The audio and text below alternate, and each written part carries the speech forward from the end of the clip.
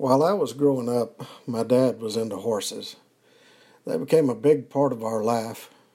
Riding, feeding, outfitting, doctoring, breeding, buying, selling, and traded horses dominated a lot of my adolescent years.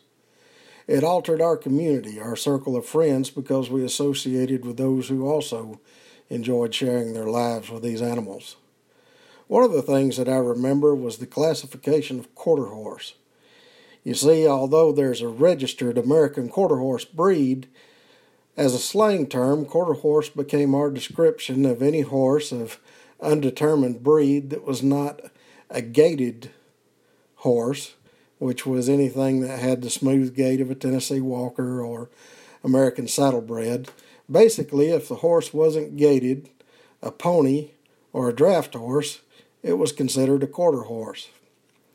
One of the topics that we've recently discussed in our Sunday school class before the COVID crisis split us up was that of cultural Christianity. The idea that if I was raised in a Christian community, and I'm obviously not anything else, such as a Hindu or Muslim, then I'm a Christian. This is a problem that I think we face greatly here in the South, but largely in America as a whole. I recently read a testimony by Christian fantasy author Danita K. Paul that provides a great example of what I'm talking about, and I would like to read that for you now. My testimony. I thought I was a Christian. I'm definitely not Jewish, not Muslim or Hindu. I'm an American.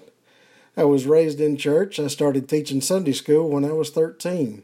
That's right, 13. So when I reached 25 and someone asked me if I was a Christian, I said, of course.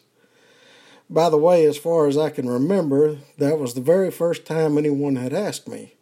I must have looked much like a Christian to those around me as I looked like a Christian to myself. But it irked me that he had asked. So I decided to show him. I left my Bible open so that he would see it in the living room. See? I had a Bible. That means I'm a Christian, right? Then I took to turning the pages so he could see that I was actually reading it. I wasn't, but that didn't make any difference to me. Uh-oh. You and I, the I referring to me as a Christian now, know that's a surefire sign that I wasn't a Christian. He didn't seem to be noticing the open Bible and turned pages, so I read enough of the New Testament to formulate an intelligent question to discuss. I did try the Old Testament, but it was too confusing.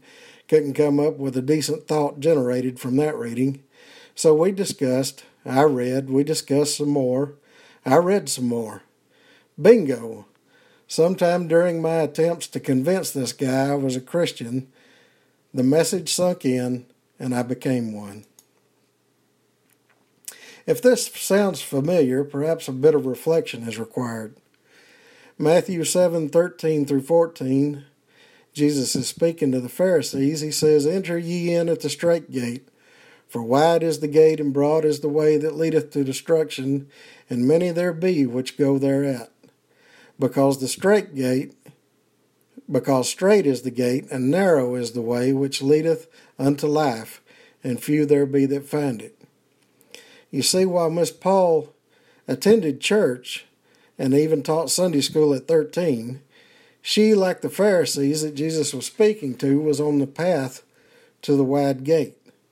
While she had some knowledge of the Bible, she had no interest in the Bible or the things of God other than to claim Christianity. In John 14:6, Jesus saith unto him, I am the way, the truth, and the life. No man cometh unto the Father but by me. Only after Mrs. Paul accepted Christ personally and became a follower of Jesus did she leave the path of destruction and follow the way to life. It is at this point that one's interests change.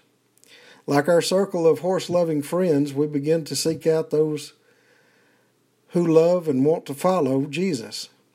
We actually want to read Scripture, to listen to music about Him, to turn away from things that displease Him, to become convicted when we sin, and to be able to bear good fruit because we have the Holy Spirit in us, guiding us. As the saying goes, he makes a difference on the inside that shows on the outside. So I encourage you, friend, to spend some time to reflect on your position.